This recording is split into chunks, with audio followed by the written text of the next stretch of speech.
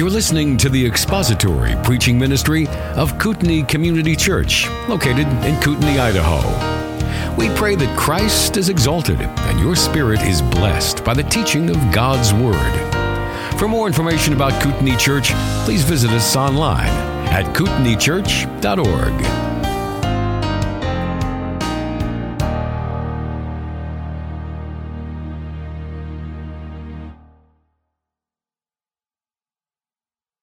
Let's bow together.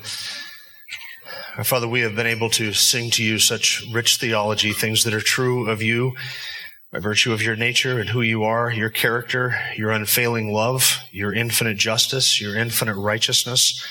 All of these things are things that are worthy of praise and adoration from your people, and our hearts rejoice in these truths. And we ask now that as we look at your word, that you would show us in Scripture where these things are true of you and the ways in which they are true and why that is a comfort to us as believers. Open our eyes and our hearts to these truths now, we pray, through the power of your Spirit who dwells within those who are yours. We ask your blessing on this time in Christ's name. Amen. We turn now to Hebrews chapter 6.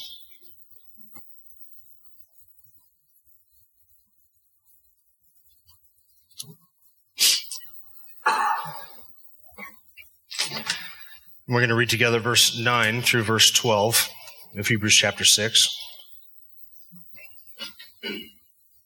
Verse 9, but beloved, we are convinced of better things concerning you and things that accompany salvation, that we are speaking in this way. For God is not unjust so as to forget your work and the love which you have shown toward his name in having ministered and in still ministering to the saints. And we desire that each one of you show the same diligence so as to realize the full assurance of hope until the end, so that you will not be sluggish, but imitators of those who through faith and patience inherit the promises. The Bible college that I went to in southern Saskatchewan was located out in the middle of nowhere. And when I say in the middle of nowhere, I mean nowhere. It was 45 minutes to the nearest really service center where you could have like a Walmart and a gas station, things like that. And you had to drive through hayfield after wheat field after barley field in order to get out there. And then when you finally got to the Bible college, it was, and those of you who've been there know this, it's the Bible college and some houses around there and a post office. That's it. I mean, I said it's in the middle of nowhere. I mean, it was in the middle of nowhere. There was a small town about 20 minutes away called Pontex, and that was the nearest place you could go for burger and fries on an evening if you wanted to get out and get away. So during our first year at Bible college, Deidre, who was my friend at the time, is my wife now, and a mutual set of friends that we had, Chris and Bonnie, whom many of you know, we decided to go out kind of on a double date to Pontex. And so we headed out across the prairies. It's, like I said, a 20-minute drive. And as you're coming toward Pontex, the very first thing that you notice of the town, because you kind of go across the crest of they call them mountains in the prairies, but they're not mountains at all. You come across the crest of a prairie mountain, and the first thing you notice is this massive Catholic spire that sticks up in the middle of the prairies. And it is an enormous Catholic church in this otherwise very small town. And I mean a town that was not even as big as Pend Oreille, something the size of Kootenai here. And this massive Catholic church with a spire that sticks up and it dwarfs everything around it. And so there's a little cafe there in Pontex where we would go for burgers and fries. And we went in there. Since we were college students, we couldn't afford burgers. So we just bought a big plate of fries, one for the four of us to share. And we were eating fries, and it was late at night. It was dark in the middle of winter. And in comes this Catholic priest. And he was dressed up in all of his vestments, his white collar and black robe and everything. It looked like he had just come from a Catholic mass.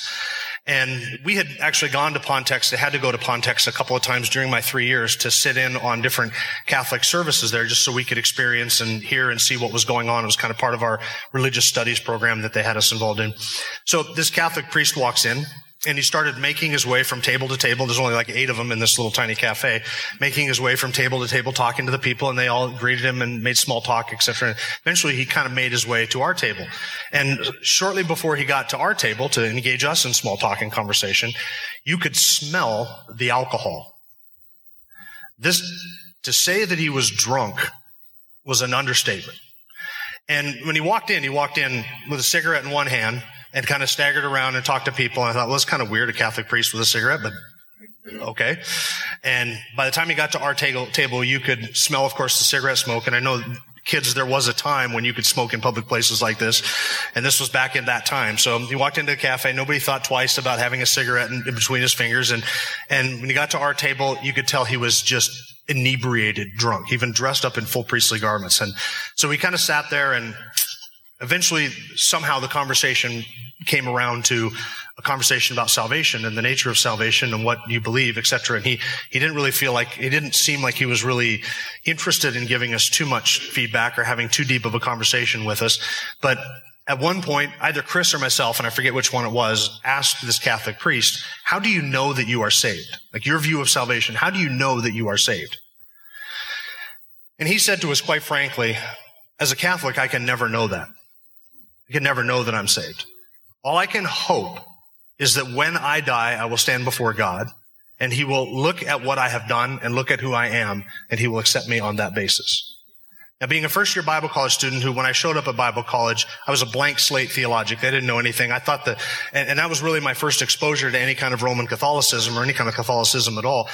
I thought that the only problem with Roman Catholic theology was just that you couldn't know you were saved. And I thought, isn't it great that I'm not a Roman Catholic? That way, at least I can have assurance of my salvation, because they don't teach that you can have assurance of salvation. But now, looking back on it, I understand that the reason Catholics do not have assurance of salvation is because of the way that they view God and the way that they view our righteousness. It is their theology of salvation and justification and righteousness that does not allow them to have any kind of assurance of salvation, because ultimately their righteousness does not depend entirely upon Jesus Christ.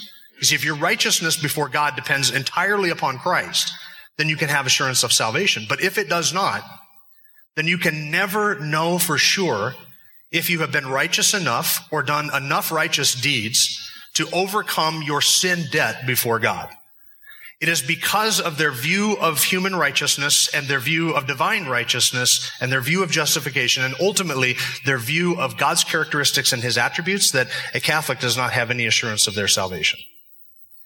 Today we are talking about the things that are true of God that give us as believers assurance of our salvation. We're looking at that in Hebrews chapter 6. And last week we just looked at verse 9, where after the very harsh warning concerning apostates who turn away from the faith, even in spite of all of the light and the truth that they have received. That's in verses 4 through 6. We looked last week at verse 9, where he says, I am confident, beloved, of better things, convinced of better things concerning you, the things that accompany salvation, though we're speaking in this way. Now, what are the things that accompany salvation? They're in verse 10, your works, your love for the name of God, and you're ministering and still ministering to the saints. Your ministry and still ministering to the saints. Those were the fruits of salvation. But as I suggested last week, in verses 9 and 10, the author expresses his assurance of their salvation. And then in verses 11 and 12, he encourages them to persevere in that salvation. He first tells them, I'm convinced that you yourselves are saved because these are the things that I see in you. And then in verse 11 and 12, he wants them to persevere in those things so that they may, as believers, hold fast to those things that they know to be true. And so this whole passage, even in spite of the warning to apostates and the warning about falling away in verses 4 through verse 6 and 7 and 8, actually verse 8, in spite of that, the author is expressing his assurance of salvation and talking to these Christians about how they can know that they are saved. So there are certain fruits that are in verse 10. We looked at verse 9 last week, and today we're looking last week I told you that in verse 10 there are two things that give him assurance of their salvation. Something that is true about God and something that is true about them. What is true about God? That he is not unjust to us to forget your works. Right? God's justice and God's knowledge, those two things are true of God. Because God is just and because he is omniscient, we can have assurance of our salvation. And the second thing that gives him assurance is the works that he saw, the love that they had for the name of God, and their ministering and still ministering to the saints. That's in verse 10. So today we're looking at those things which are true of God that give us assurance of our salvation. Read with me again verse 9. And following. Beloved, we are convinced of better things concerning you and things that accompany salvation, though we're speaking in this way. For God is not unjust, so as to forget your work and the love which you have shown toward his name in having ministered and in still ministering to the saints. God is not unjust, so as to forget. There are two attributes of God there that we're going to look at this morning. His justice and his unforgetfulness. What would you call that? It's an attribute of God. It's called omniscience. So those are the two things that we're looking at today, his justice and his omniscience. Now you'll notice how the author links them together because he says, we're convinced of this, for God is not unjust so as to forget. indicating that if God were to forget something that is true of them, that would be something that would be unjust of God. So God's justice and his omniscience, they go together. Now, this is something that is true of all of God's attributes. You can't take any one of God's attributes and isolate them from themselves as if they are unrelated to all of God's other attributes.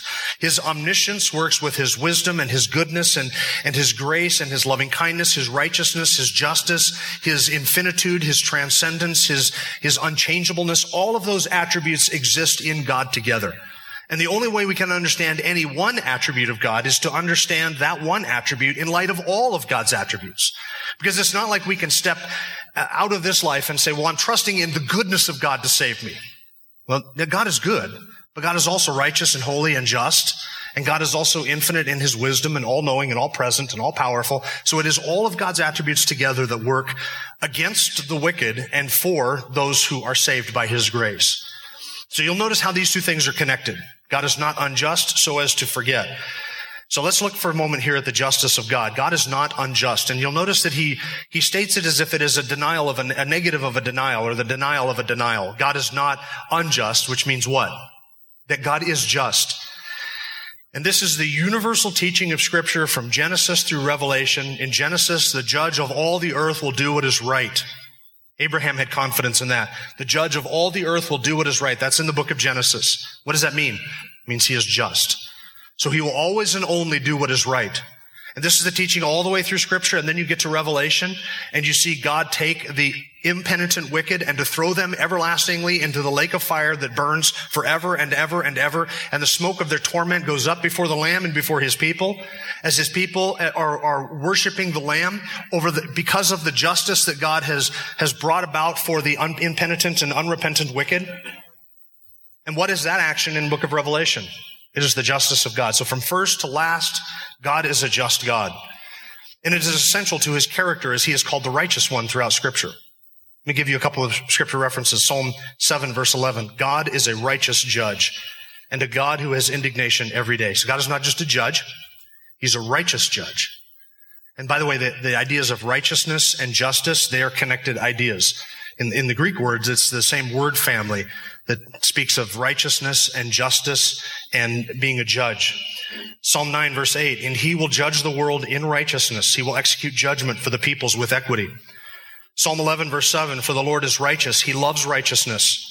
The upright will behold his face. So foundational is the justice of God to the nature and character of God that I could fill hours just reading the Scripture verses and the passages that speak of the justice and righteousness of God. Those two things are connected. Or the fact that he is a judge, and understood with his judgment is that he judges righteously, because he is a judge who loves righteousness, and he loves truth, and he loves equity, and he loves justice. God loves justice.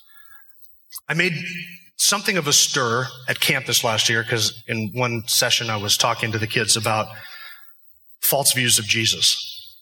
And I said one of the ways that the gospel is presented sometimes is if Jesus Christ is sitting in heaven just waiting and wringing his hands, waiting for people to come to him and turn from him. And he has a U-shaped hole in his heart. And if you would just fill that, he would make him so happy. If you just come to Jesus today, be so fulfilled and happy. And I said, that is not the biblical picture of Jesus.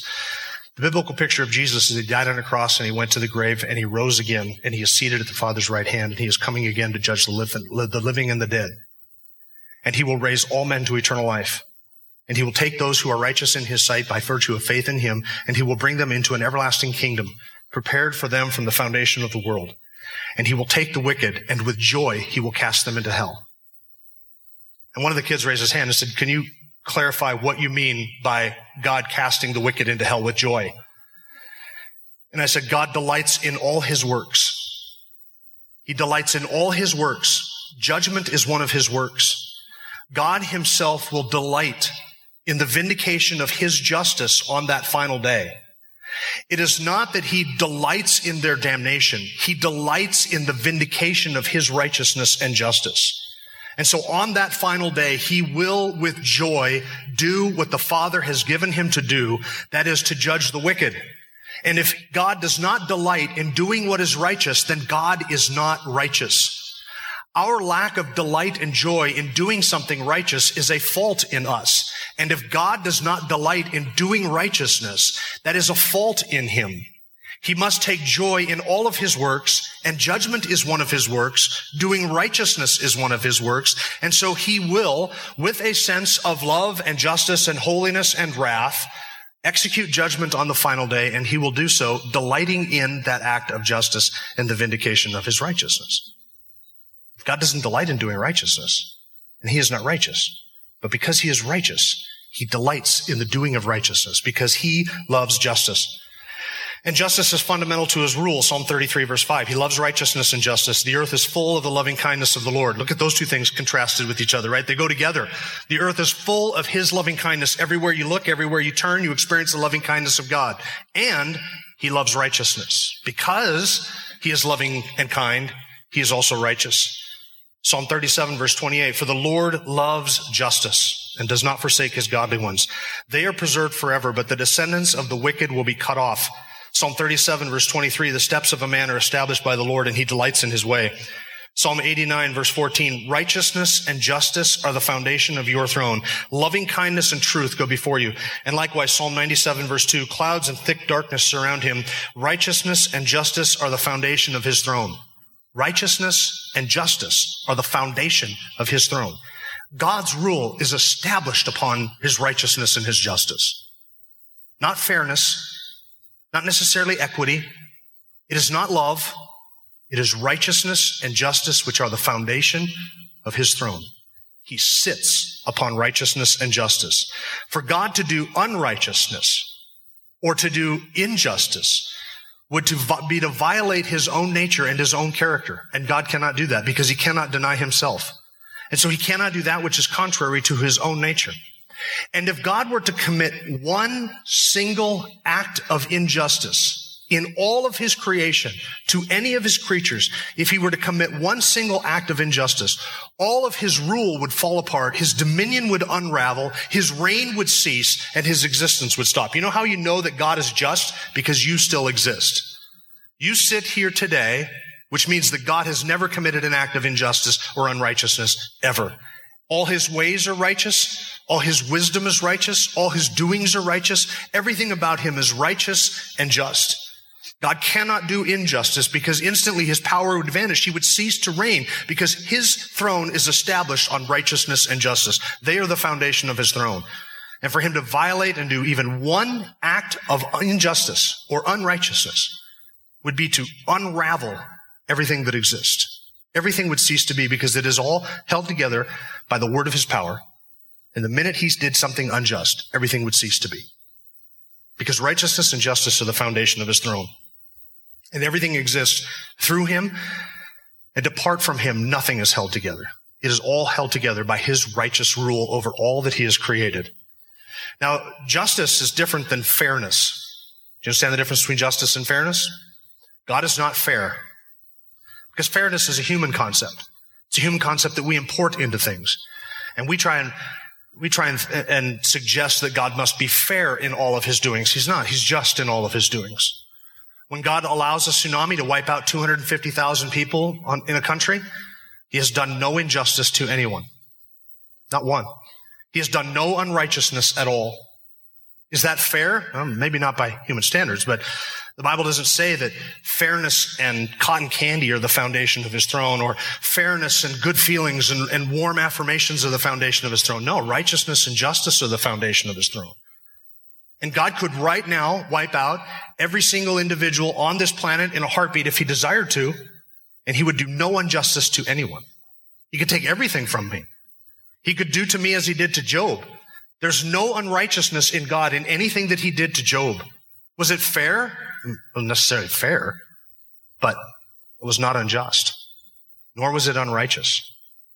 You see, the idea of fairness is contrary to the idea of grace. You see how those two things can't go together?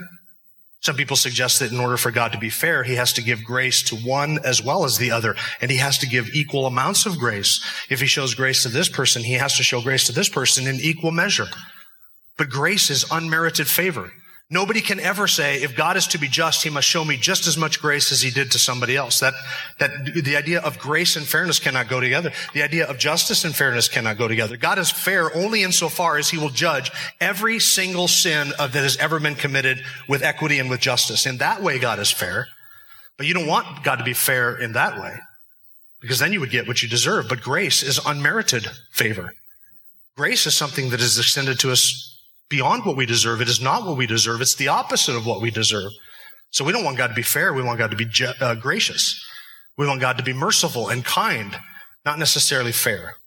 God can show mercy to Moses, and he can harden Pharaoh and destroy Pharaoh to demonstrate his justice, and on Moses show mercy. And he has done no injustice in that action. God can favor Jacob over Esau, and he has not been unjust. He's not been fair, but he has not been unjust. He is righteous in all of his doings, and he dispenses grace according to his sovereign pleasure. God can choose Isaac and not Ishmael. God can choose David and not any of his brothers to be king. Was that fair? Was that a fair thing for God to do, to choose David over his brothers? That wasn't fair. And God made with David a covenant and said, from you I will bring forth a ruler who will rule over my kingdom and over your kingdom forever. And that was the Lord Jesus Christ. He promised to David and to the seed of David what he did not promise or give to any of David's brothers. It wasn't fair at all, but it was righteous and it was gracious and it was just. And of course, Romans chapter 9 says he saves some and he hardens others. It's not injustice. He has done no injustice in doing that. So we understand the justice of God, and this should terrify the unbeliever. How is this connected to salvation? Well, if God is not unjust so as to forget his promises, how is the justice of God connected to our salvation? Well, salvation entails the paying of a penalty for our sin. 1 Peter 2:24 says he himself, that is Christ, bore our sins in his own body on the cross, so that we might die to sin and live to righteousness, for by his wounds you were healed. 2 Corinthians 5:21 says that God made him who knew no sin to be sin on our behalf, that we might be made the righteousness of God in him. He made Christ, who knew no sin and did no sin, he imputed to him all of our sin so that he might then take the righteousness of Christ and impute it to us so that we get his righteousness and he takes our sin. So there is an exchange there where he pays the penalty, the ransom, the debt that we owe because of our sin. Therefore, we can say in Romans 8 verse 1, there is therefore now no condemnation to those who are in Christ Jesus. So that in the death of Christ, we're not talking about a potential payment. We're not talking about a blank check that you and I can fill out if we so want to. In the death of Christ, when we speak of Christ's death and we speak of him bearing our sins, we're talking about not a potential payment, but an actual payment for sin.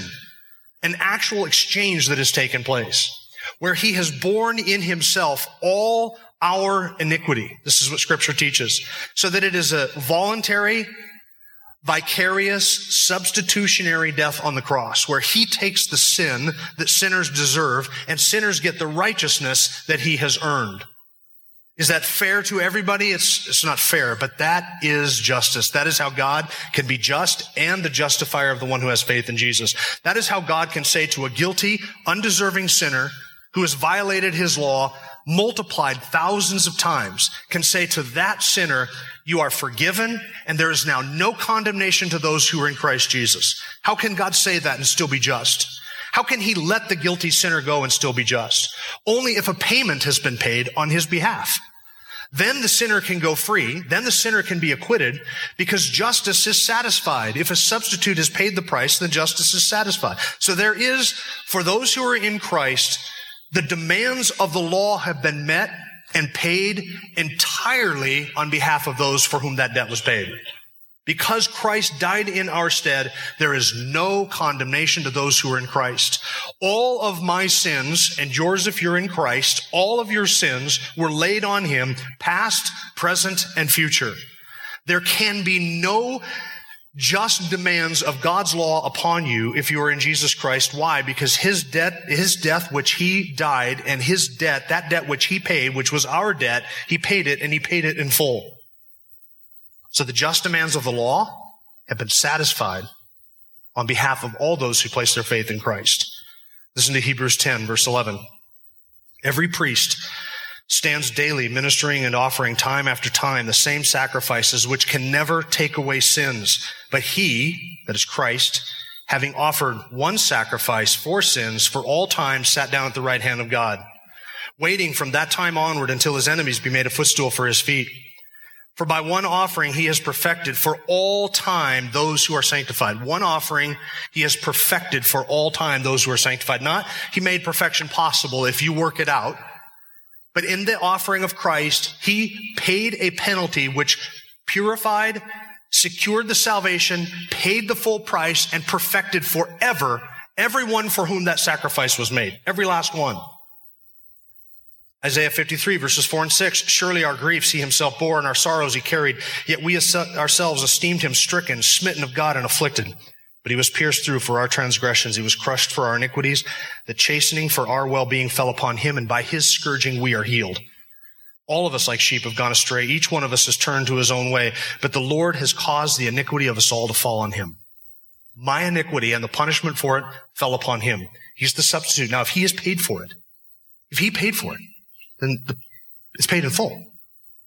The cost has been paid. The debt is no longer owed. There is no demand or claim of God's law upon the one who is in Christ Jesus. Isaiah 53 verse 11, as a result of the anguish of his soul, he will see it and be satisfied. By his knowledge, my righteous one, my servant, will justify the many, and he will bear their iniquities. He bore our iniquities. On the cross, he paid our price. That is what atonement means. That is what the death of Christ has accomplished. He became a curse for us, according to Galatians 3:13. So if Christ has died for me, and this has bearing upon what we've been talking about in recent weeks, upon the security of the believer. If Christ has died for me, then how can I be condemned? Ever. How can I ever be condemned? Romans chapter 8, verse 31. And then what shall we say to these things? If God is for us, who is against us? He who did not spare his own son, but delivered him up for us all, how will he not also with him freely give us all things? Who will bring a charge against God's elect? You hear the sarcasm, the irony, the boldness of that statement? Who will bring a charge against God's elect? Is there anybody in heaven or on earth that can bring a charge against God's elect? God is the one who justifies. In other words, if you're going to bring a charge against God's elect by which they would be condemned, you're going to have to do it in the presence of God, and he is the one who has slammed down the gavel at the cross of Christ and said, it is finished, not guilty, charges dismissed. And not only not guilty, but righteous. Do we deserve that? We don't deserve forgiveness. We certainly don't deserve an infinite glorious righteousness. How are you going to bring a charge against one of God's chosen ones? March into his courtroom and say, hey, against Jim, here are the charges. The judge is the one who is already declared us guilty at the cross of Christ. Who is the one who condemns? Paul says, Christ Jesus. It is he who died, yes, rather who is raised, who is at the right hand of God, who intercedes for us. Because he has died, and because he makes intercession for us, and because God is the one who has not only chosen us, but declared us to be not guilty in his sight, for those reasons, there is no claim of divine justice upon the believer at all. Therefore, we are secure. If Christ has paid the price by his blood, then there is no demand of justice ever against the believer. It can never happen. Now, you tell me, in light of God's justice, how is it that a Christian can lose their salvation and end up being punished? How is that even possible? That would be for God to lay upon his son all of the sin of that repentant sinner, and to punish Christ for all of that, and then to give to that penitent sinner all of his righteousness, and then for that repentant sinner to eventually lose that righteousness and then be punished for the same sin that Christ died for? How is that possible? God cannot punish Christ in my stead and then punish me for the exact same sins. If he has punished Christ in my stead, there is no condemnation that can ever come upon me, ever. No matter what I do, no matter when I die, no matter how long I live, no matter how many times I sin against him, there is no condemnation that can ever fall upon my head. Why? Because Christ, as my substitute, has paid the full price for all my sin. And if that has happened, then the just demands of the law have been met. And if God punishes me for them, if I lose my salvation, that would be unjust, because the price has already been paid. God cannot exact, and he will not exact, for it would be unjust for God to exact the same penalty twice. And if it has been exacted once upon Christ, if it has been executed there once, it will not be executed upon me, and it never, ever can be, because the price has been paid in full.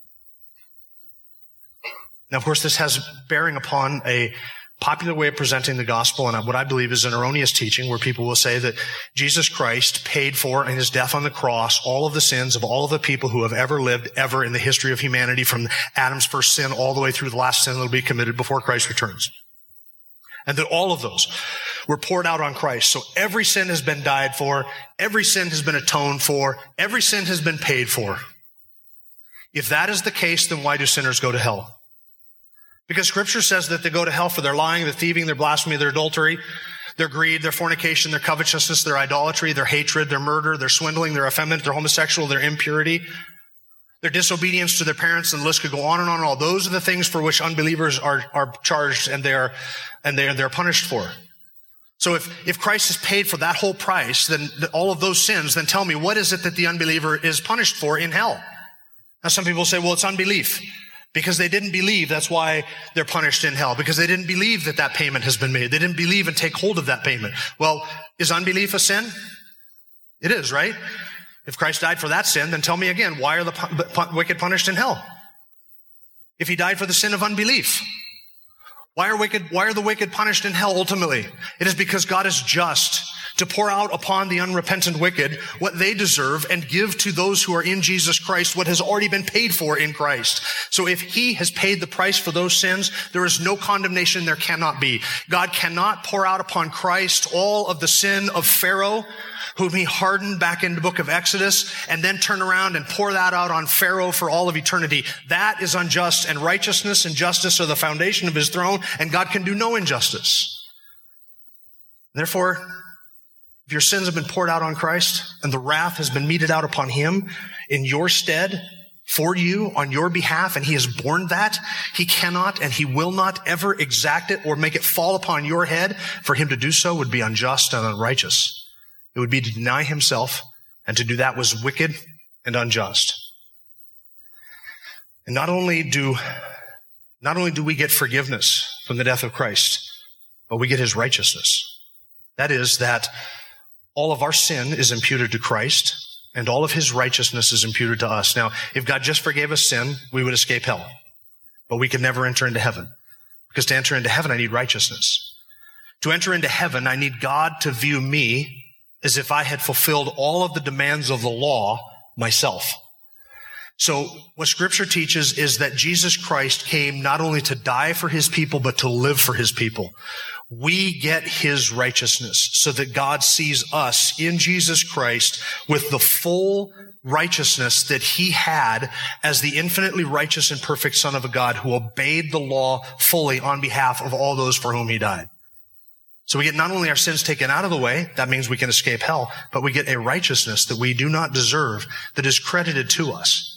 So that now we can stand in the God's presence, secure as a believer, not just because we've been forgiven, but because in the sight of God, in the courtroom of God, we're actually righteous. This might be hard for you to believe. But in God's sight, when he looks at me, he sees nothing but the blinding righteousness of Jesus Christ. He sees none of my sins. None of them. He sees only righteousness. Does that mean I'm righteous in all of my doings? It certainly does not. Does it mean I'm righteous in all of my thoughts and my conduct? No, it does not at all. But the righteousness that God has credited to my account is not a righteousness that is attached to my works or my deeds or my activities or my actions at all. Because it's the righteousness that belongs to another. So I can't tarnish it, I can't diminish it, I can't take it away, I can't make it less than what it is, I can't somehow throw it off because it was credited to me by an act of God. And because his righteousness has been credited to me, he sees you if you're in Christ as completely righteous, all of your sins are forgiven, and because he is just, no condemnation can ever fall upon your head. I'm convinced of better things concerning you, brethren, things accompanying salvation. God is not unjust. As a believer, you just have to sit back and think, that is so comforting. Is it not? Does it not comfort you? Now, if you're an unbeliever, you should be terrified by that God is not unjust, because that means that he is not going to turn a blind eye to your sin on the day of judgment. He will not let the guilty go unpunished. So the justice of God For the unbeliever is a cause of terror and angst and sleepless nights, at least it should be, if you understood the justice of God and his righteousness. The justice and righteousness are the foundation of his throne, and that he will not leave any sin unpunished. Every sin will be punished either upon the perfect, holy, righteous substitute who died in the place of sinners, or it will be poured out upon the head of the unbeliever who will not repent and perishes in eternal hell. But every sin will be punished. And because God is just, that ought to terrify the unbeliever. But at the moment of faith, the justice of God goes from being something that terrifies us to something that is of immense comfort. Because all of my sin has been poured out on him, there's no condemnation to those who are in Christ Jesus. My assurance of salvation comes down to the fact that God is just and that he will not exact from me the same penalty that he placed upon Jesus Christ. The justice of God is my deliverance on the day of judgment. Because he is just, I am free from that condemnation. And it is the justice of God which is a comfort to the believer. And God is not unjust so as to forget. If God were to forget something, and we'll talk about the omniscience of God here in just a moment, if God were to forget something, it would make him unjust. Specifically, if he were to forget our deeds or our service or our love, and these are the things which are the fruits that are wrought by the Holy Spirit in the lives of those who are his, only those things would perish alongside of a believer if he were to go to hell. So if a believer were to go to hell, it would mean that God would have to forget all of the things, the fruits in the life of the believer that he did while in a believing and saved state. That God would have to not reward the believer for his good and kind acts. So the justice of God requires not only that every sin be punished, but the justice of God requires that every good deed be rewarded. So if a believer can go to hell, that means that the believer would be cast into hell while he has good deeds credited to his account, for which God should reward him. But since he throws the believer into hell, since he lost his salvation, God then would be unjust, because it would mean that he would have to forget all of the things that his justice requires that he reward you for. Does that make sense? Somebody just looked at me like, no, that doesn't make any sense at all. I slept through the last two parts of that sentence, so let me give it to you again. All right, so if you are saved for a period of time, and hypothetically speaking, if a person loses their salvation, if you're saved for a period of time and you do these good deeds which are wrought by the Holy Spirit in your life, fruits, all of the things that he describes in verse 10, your works, your service, your love toward his name, your faith, your hope, your perseverance, your ministering to others, you've done all of those things. The justice of God requires that you be rewarded for those. But if it's possible for you to lose your salvation, then those things which the justice of God requires that he reward you for those, if he cast you into hell, it would mean that he would have to forget all the things that he should be rewarding you for, that those things would not be rewarded. And if God doesn't reward the things that are worthy of reward, then he is unjust. Does that make sense? If it doesn't, I'm not going over that again. If he doesn't reward you for what is worthy of reward, then he is unjust. Just as if he doesn't punish that which is worthy of punishment, then he would be unjust. And God cannot be unjust. This is the biblical reward for service. And let this not only comfort you, but to motivate you. Every single deed that a believer does, in the power of the Holy Spirit, is an act of service to God, is worthy of reward, and every last one of them will be rewarded. That is his promise. He is not unjust so as to forget that. Every act, every thought, every word, every deed, every motive of service that is worthy of reward, God will not forget a single one of them. On the day of justice, just like he will forget no sin, he will forget no good deed that any Christian has ever done that is worthy of reward. He will reward you amply for every last one of them. I think, and this is just Jim's speculation, but I think that when we get to heaven, we will be rewarded for things that we have totally forgotten we ever did. And we will receive a reward, and what was that for? Remember that time you did X, Y, and Z? That's right. Now I remember. Called that back to my mind. Things that I am not even aware of today. We will receive a reward for those things, because God would be unjust if he forgot those things and didn't reward us for those things. God is not unjust so as to forget your works, your deeds, done by the Holy Spirit. It's the fruit that he produces. Now, second, let's talk about the knowledge of God. Now, I've almost forgotten to get to this point, and our time is almost up, but God does not forget anything. So let's talk for a moment just about the knowledge of God and how that is a comfort to Christians. God's perfect memory is not an attribute of God in itself. So on my shelf in my office, I had probably 12, 14 systematic theologies written by different guys, Grudem and Thiessen and a bunch of others. If you go through those systematic theologies and you go through the section on the attributes of God, you're not going to come across God's perfect memory as one of the attributes, because God's perfect memory is not an attribute in itself, but it is an expression of another one of God's attributes, which is his omniscience. And by omniscience, what we're describing in terms of what God knows is the fact that God has always known everything that is to be known and everything that can be known. And he has not forgotten anything that he has known, nor has God ever learned anything new.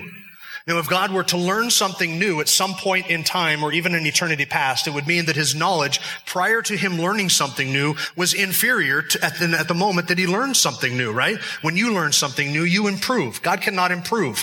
He is as perfect and as excellent as he can ever be, and there will be no increase to his excellence or his perfections. And so his knowledge cannot grow or increase. Everything God knows right now, he has always known, and everything God knows right now, he will always know in the future.